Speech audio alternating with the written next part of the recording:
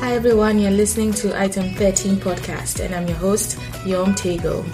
Every week, we'll delve into the world of African food, including chefs, curators, and bloggers. I hope you enjoy it. This is part 2 of my conversation with Frida Muyambo, founder of My Burnt Orange. If you haven't listened to the first part, please do so before listening to this episode. Here's the final part of our conversation.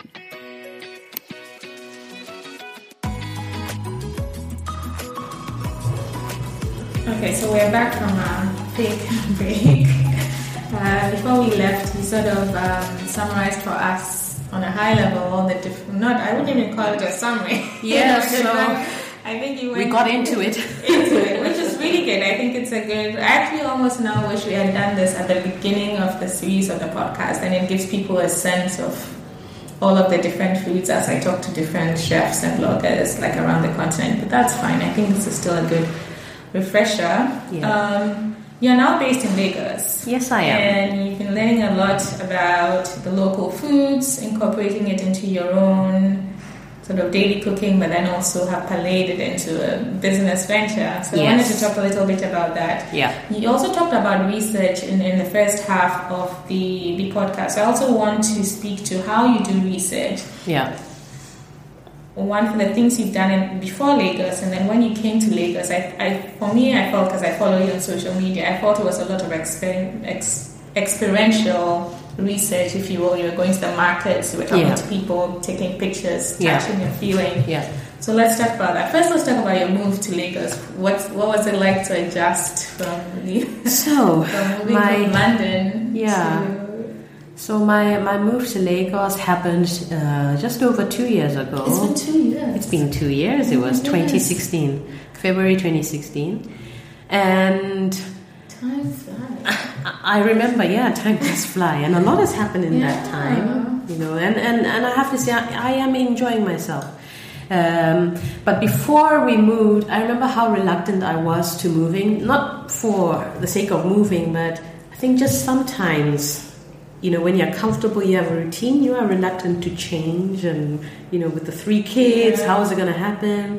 But, we moved to Lagos. I at the time, took a career break, from my job, hung up my boots, came to Lagos to follow my husband who, was brought here because of I would say a once-in-a-lifetime career opportunity. Why wouldn't you do it? So, and I remember when I first came to Lagos, now I always say to newcomers that the first 2 weeks are the hardest. There are 2 stages. The first 2 weeks are the hardest, then there's the 6-month hump, and then you're getting there. But the first 2 weeks were the hardest because I found myself in a new place, and in my mind I had all the preconceptions I had about Lagos or Nigeria. And I remember sitting at home thinking, oh, goodness, am I ever going to leave this house? Am I ever going to have the courage or the boldness to go out there? But once that was done, it was done. My inquiring mind and adventurous spirit just kicked in, and I was out in the markets, just looking at what's out there, and there's so much out there. So I would say that, within 3 months, I felt like I had settled in well already. I felt like I knew my left from right already. And, Well, that's good to hear, because I think Lagos gets a bad rap sometimes for being just a really tough city to be in. Giddy. It is. Giddy. Yeah. Last giddy. Yeah.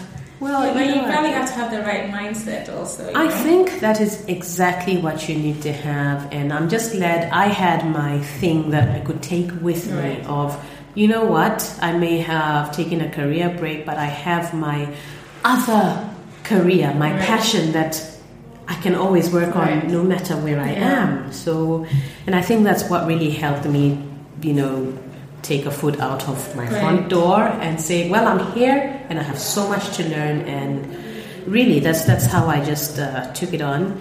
And I think part of your question was how do I do my research? So especially when you moved to Lagos, right? It looks like a lot of it was just going out there and touching and feeling and tasting. Yes. So and that's it's all experiential, and this is the point of being here. If I'm here, I want to taste the foods. I want to see what's happening on the scene. And Lagos is interesting. I think Lagos is Lagos. It's not Nigeria. It's such a diverse country, with over 250 different ethnic groups and even more languages. It's a melting pot in itself, okay? But it's also very cosmopolitan, because whilst I have the curiosity to go and find out about indigenous foods, so I'll go into the markets. And when I say markets, I'll say I want to go to Obalende, I want to go to Balogun Market, see where people who are, in no disrespect of the term, the locals. I want to go where the locals go. So I went to Obalende. I remember by my third week, I had my mom here. My mom came to support the move, so it was me and my mom. With the guy who helps to get stuff on the market, my steward. We went. I said, we want to go to the market, Took a local taxi, got to the market, hopped into a keke. He was saying, Madam, you want to go in there? I said, yes, now. Why not? Yes, now. So we went to the market. And the market is that's West Africa for you, just open air, and this is where the entrepreneurial vibe and spirit of everybody is. You just set up shop, in rightly or wrongly, or I'm sure people have licenses as well. Open air is a thing. It is a thing. You pay your dues to be there. So I remember finding Iru. I remember what I said. I said, I want to taste, and at that time I knew about Eforiro. I said, I want to taste Eforiro. I want to cook it at home. So we went out to get ingredients. We bought some Iru, which is the dawa seeds. Pungent. Very, very, how should I say it? Mature, cheesy kind of smell. Like this is the throwing yourself in the deep end. So got some of that. Got some cow skin, which I learned is called pomo in. I'm assuming is Yoruba, because that's the other thing. It's languages. Right. Yeah. It's languages. Like Nigerian food was. I remember studying it for 18 months before I even dared to create a recipe. Oh, really? Because you know how I love Nigeria, but my Nigerian friends, you can be extra sometimes. Because Nigerians will not hesitate to comment, whether it's negative or positive, or tell you how wrong you are, or become the oil police on your behalf. Okay, so, I found it daunting, but the other thing about Nigerian food is that there's so many different ethnic groups or tribes here, and they all have their own food. So you'll find that if you're doing research, if you're doing a desktop search, thank God for the internet, you'll find that somebody is writing about food, but they're writing about ingredients in their language, how they know. The Efiks will write about an ingredient that you actually have to translate and transliterate and find the root of what it actually is, down to the botanical name. That's when you know what you're talking about, because it's that there's a lot of layers to filter through. Somebody from Delta will be writing about ingredients in the way they know. So there was a lot of translation to be done, and a lot of I'd say I had to go down to scientific research, because you want to get down to the botanical name of the ingredients, then you really know what you're talking about. So we made Eforiro. Okay, explain to people what Eforiro is. Eforiro is what I would call a vegetable stew. Nigerians would call it a vegetable soup. It looks to me like kontomire a little bit, right? Very much like that, So yes, for the Ghanaian audience, it's a leafy stew made of I call it Lagos spinach, but it's African spinach, amaranth leaves. And there are two types that they use here. There's the Efo Tete and Efo Shoko. They're all Nigerian. Yes, you have to, because when they write about it in their own language, you kind of have to go behind it. There are two varieties of amaranth leaves, so collectively, it's here you can call it Lagos spinach, but it is African spinach. Okay. In Zimbabwe, they use it as well. In Tanzania, they use it. They call it mchicha. So these are amaranth leaves. Okay. It's African spinach, and it's delightful. I mean, it's a lovely leaf, and in some places it just grows wildly. Most people that I have come across, when I've asked them, what is this? Oh, it's a weed. They think it's a weed. It is food. Wow. It is food. It is highly nutritious food, and you know how amaranth is all the craze right now, or superfood. I mean, that is our food. It grows everywhere. It grows everywhere. If you're translating to the Jamaicans or the Caribbean, that's what they call kalalu. It's the same thing. Really? It is the same thing. It is the same thing. Interesting. I didn't know that. It is the same thing. So So in your exploration of Nigerian or Lagosian food, if you will, yes, you developed your blondies, right? So you developed yes. So take us on that journey, discovering it, and then sort of how you ended up with. So what I did is, as soon as I landed, I said, look, guys, I would ask my, I have somebody, my nanny, if you will, somebody helping me take care of the kids. Look, there's this fruit I used to eat whenever we visited Ghana. I would churn it to chewing gum. What is it called? And I know in Ghana we call it alasa. Yeah, and she said, no, that's abalumo.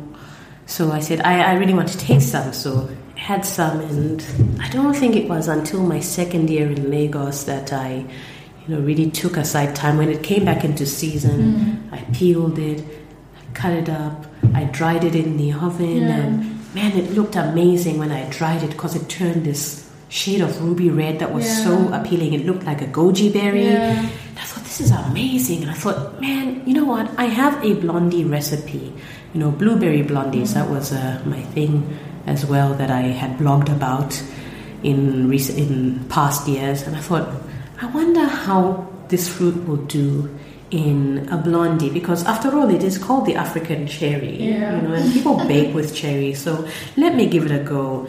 So I remember at the time there was a foodie event that I feel welcomed in Lagos by the foodie community, because it didn't take long before I got invited to an event called Food and Everything Else, that is heavily sponsored by Maggie. Okay. So I remember there was one of those events coming up, and I said, look, I'm experimenting with a new recipe. Can I bring it? So I made loads of abalumo blondies, and the first iteration was I put crumble on top.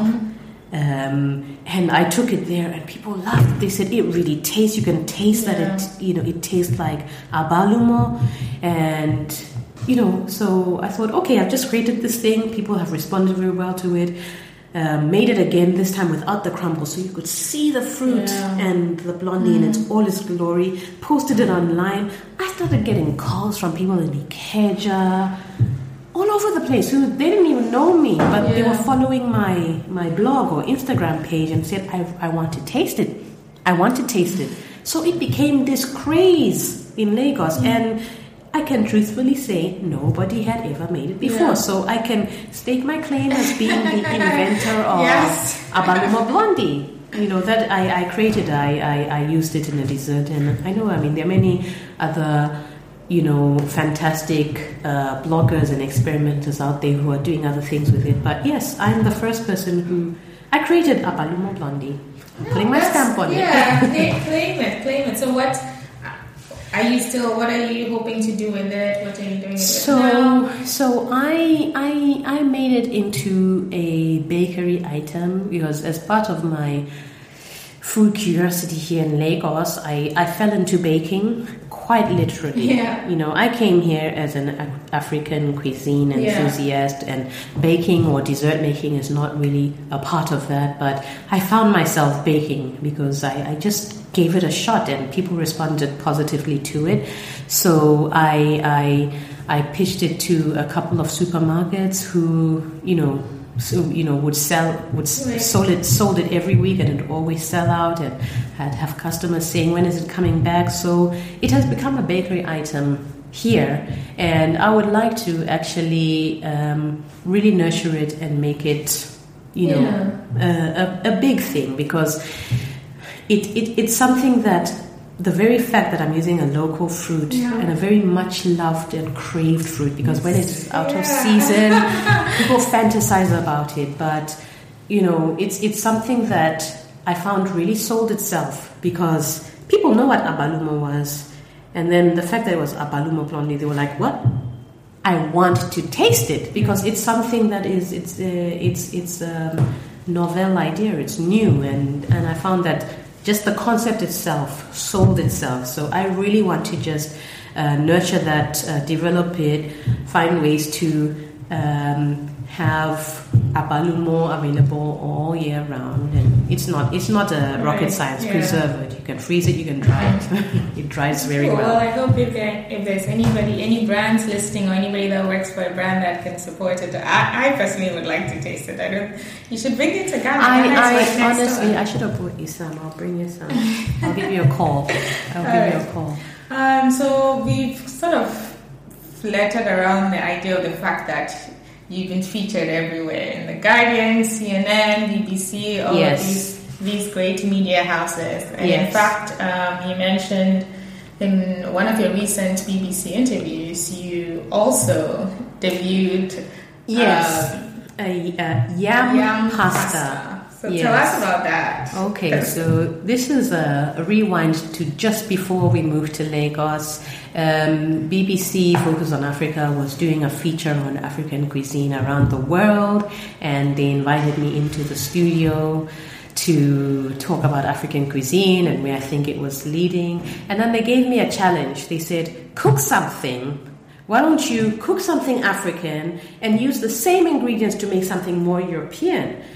And I remember thinking, okay, but then, for the next few days I was racking my brain, what am I going to do? And, when you think about European, pasta is so popular. So I remember the very night before the interview, I was experimenting in my kitchen into the wee hours of the night. And, I did some research, and I saw that people had tried making pasta with rice flour, and, but by the very nature of yams, when you pound yams, you get this dough in a way. And I thought, why can't I just manipulate that and create a gluten-free pasta out of it? So I didn't just go yam pasta. I wanted to take it the extra mile and make it gluten-free, because why use yam if you can use flour? So I created I created in the wee hours of the morning, and it actually worked. Yes, and sometimes I work very well under pressure. Sometimes I'm most creative when I have a deadline. I'm like, what can I do? What can I do? So this is what happened. This isn't even a question I had prepared, but just listening to you now and knowing that you have an engineering background and the creativity of your mind, it just boggles me how I think typically those two tend to be on different ends of the spectrum, right? Where engineers are more structured thinking, and just, at least from what I know of engineers, very structured thinking, very process oriented, right? These are the parameters within which I will work, and that's sort of it. Yes. But you seem to be able to go sort of way out there in terms of creativity and all of that stuff. Yes, I mean it's interesting that you picked up on that. But and at face value, you would think that they can't be connected. But I have found that, yes, whilst we are process-oriented and there's a lot of structure, engineering and building things, constructing things is a creative process. It is a creative process. There's a bit of... It's a combination of, you have your structure, you have your process, and then you have the ingenuity and inventiveness that comes together to build something. And in fact, before I moved, I was a STEM ambassador, that is science, tech, engineering, maths. But what has happened over the years it has become STEAM. So art is right in the center of it. I did see that recently. Okay. Yeah, and if you think about, architects, they're artists, but there's a lot of structural dimension that comes into it. So, yes. And then you've worked a lot with brands also, and I wanted to speak a little bit about that in terms of, how do brands come to you, or how do you approach them? Because if someone is here that's listening that kind of wants to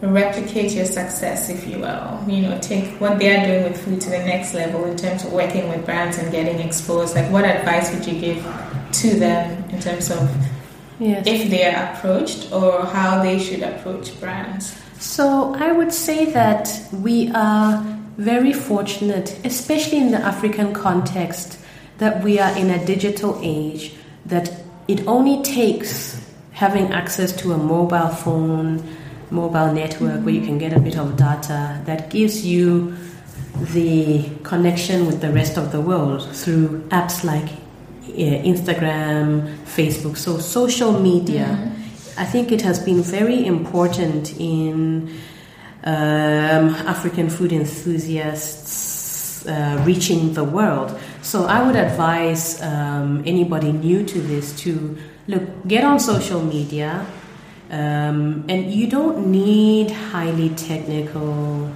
equipment. Honestly, my first YouTube videos were taken using my BlackBerry, and the camera wasn't even as good as it is now. Don't let anything stop you. Just start to tell your story. Put your uniqueness into it. I think I may not always know what my personality looks like to other people, but I think my personality comes through in everything that I do. So definitely set up your social media and start to build content. And it does not matter whether you have 100 followers or 10,000 followers. I mean, I can tell you my stories. I have had the opportunity to work with brands. I mentioned earlier that I've been included in the foodie community here. I go to Maggie events. I create recipes for them when they send me the ingredients. I have worked with a fantastic Nigerian company called Simply that they manufacture frozen yam. Yes, and they are international. You can buy Simply, which is 100% Nigerian product in the UK, in the US, and they're expanding. So I've been creating recipes for them because their story is inspirational. So as part of my passion and a hobby has become more and more, it's becoming a career because I'm now working with brands. And I have to say that I did not approach these brands. They actually approached me. So when you tell your story, you stand out, and it doesn't matter whether you have 10,000 followers or 100 followers. I don't have, there are many people who have like 10 times as many followers as I do, but that shouldn't stop you or discourage you. You all have a unique story to tell, even if you're talking about the same thing. You all have, our mums or grandmas have their own twist that they put into jollof. So just run with it. Just run with it. So I'd say use social media to get the word out there. That's certainly how I have got to work with so many different brands and organizations. I don't know if I mentioned, but I have this year contributed to a book that will be published later this year. Yeah, so it's not public yet, but when it comes out, we will tell you about it. We'll let you know, but that is coming out in October.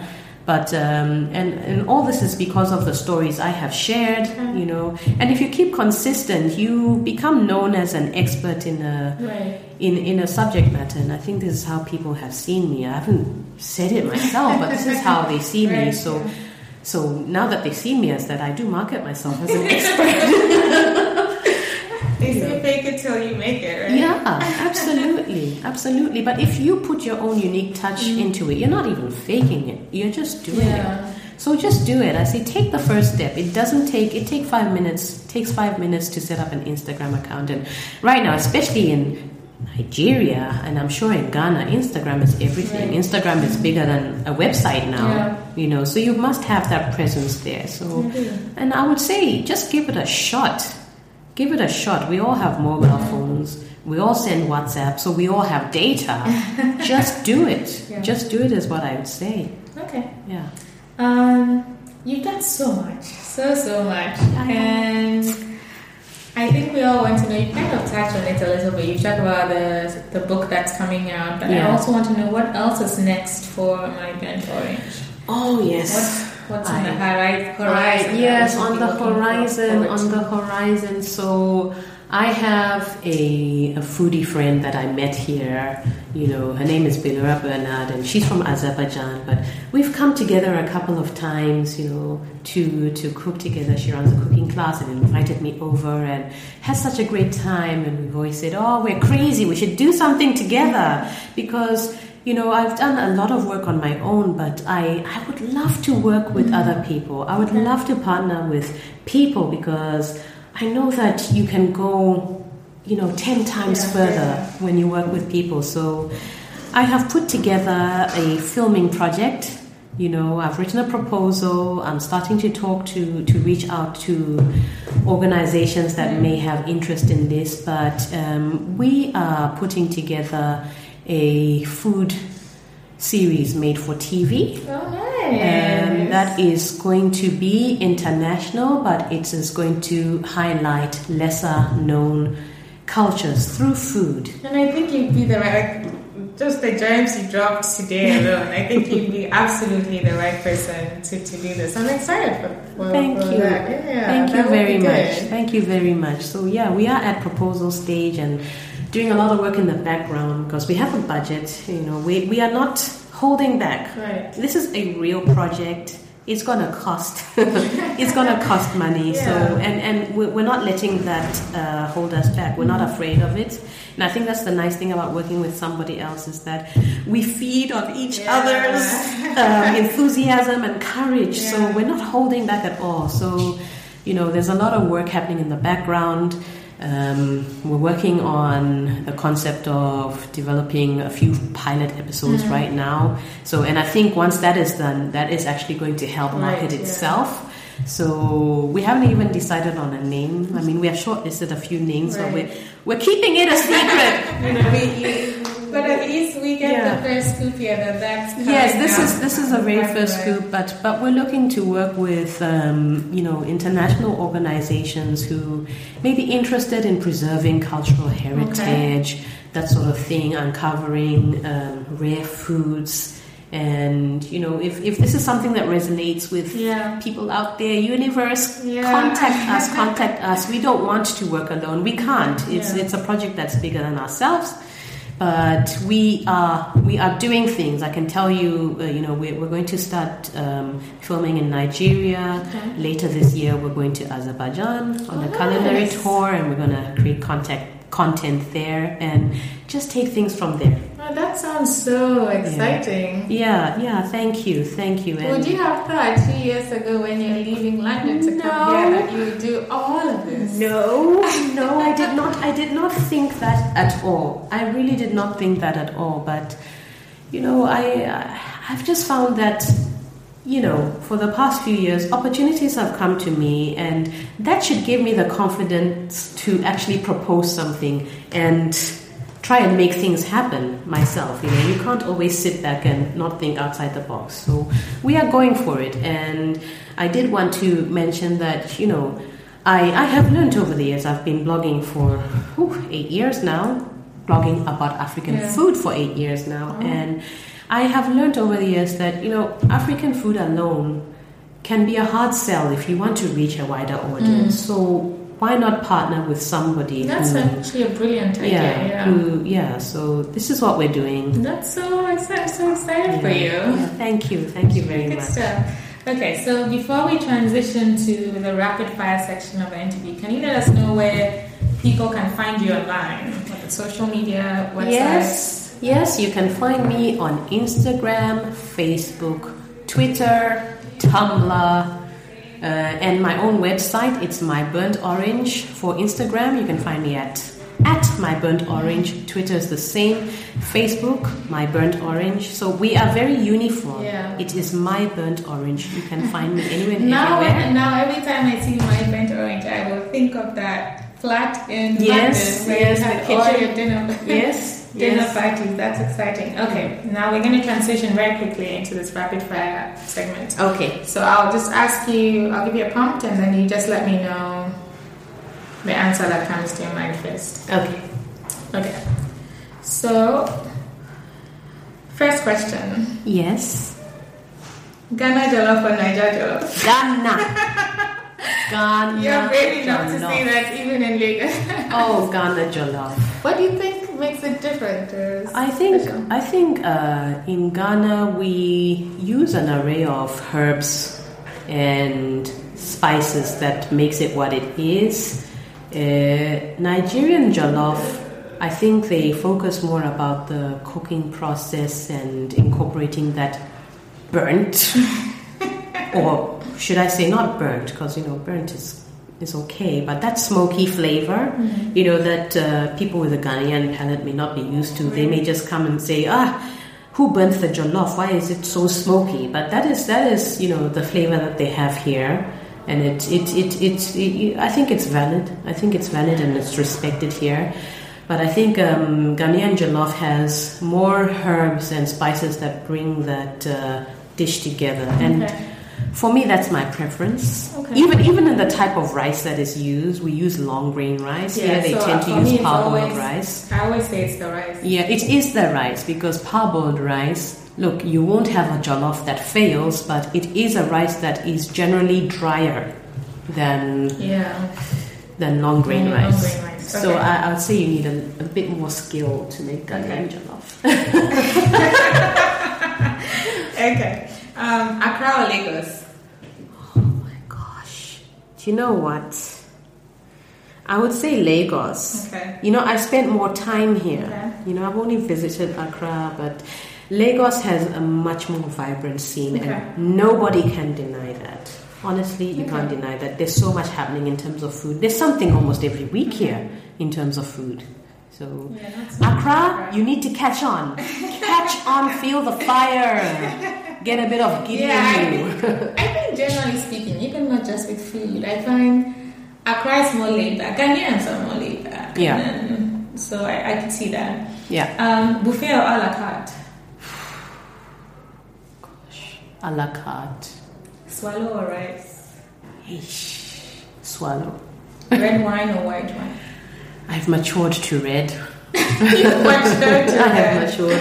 I used to be a white wine girl, but it's red. Coffee or tea? Coffee. Dine in or take out? Dine in. Morning person or night person? Night. Instagram or Twitter? Instagram. What meal do you think represents most who you are? You mean in terms of breakfast, lunch, or dinner? No, African, like a dish. Oh, man, that's a hard one. There's so much to choose from. But you know what? Let me pick a favorite in my house that actually says who my family is. It's peanut butter soup. Okay. Peanut butter soup. My husband loves it like his own. I remember a time I proudly developed a 4-week food plan, just in trying to cope with work and motherhood and blogging. So I wanted everything planned so I didn't have to think. He looked at it and said, "Where's the fufu?" That was his question. So I'd say it's the peanut soup, because peanut is a widely used ingredient in Africa. Zimbabwe, they have peanut dishes, Central Africa, Okay. And then lastly, what's your favorite African restaurant anywhere in the world? And why? My favorite African restaurant, look, let me pick Nok by Alara here in Lagos. Okay. Because, you know what, it's a restaurant in Nigeria, but I feel that they've done really well, being a Nigerian restaurant, that they haven't just stuck to Nigerian food. You will find Ethiopian dishes there, you will find Ghanaian dishes there, you will find dishes from Senegal and Gambia. And for me, even South African desserts, you will find it there. And that says a lot about them, that they have actually done the research, done the hard work, and not just stuck to the Niger palate, because Nigerians are not snobs, but they can be snobbish with their food. They won't try. They will tend not to try other foods. Okay. But I think the fact that they have gone and done this says a lot about them. I'm going to try it while I'm here. So I'm excited to try it. Yeah, no, it's good. Well, sadly, we've come to the end of our interview.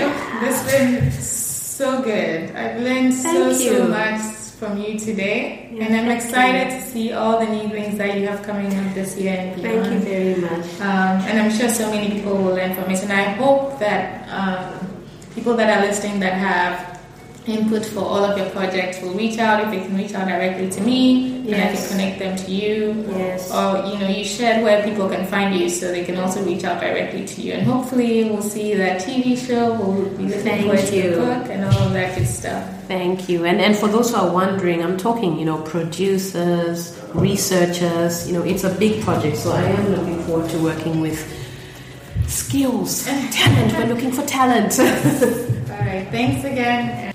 Hey guys, thanks for listening to Item 13, an Essence 13 production. If you like the show, please subscribe, rate and review us on iTunes. To keep up to date on news and events from Essence 13, please follow us on Instagram, Facebook and Twitter. Essence and the number 13. Thank you.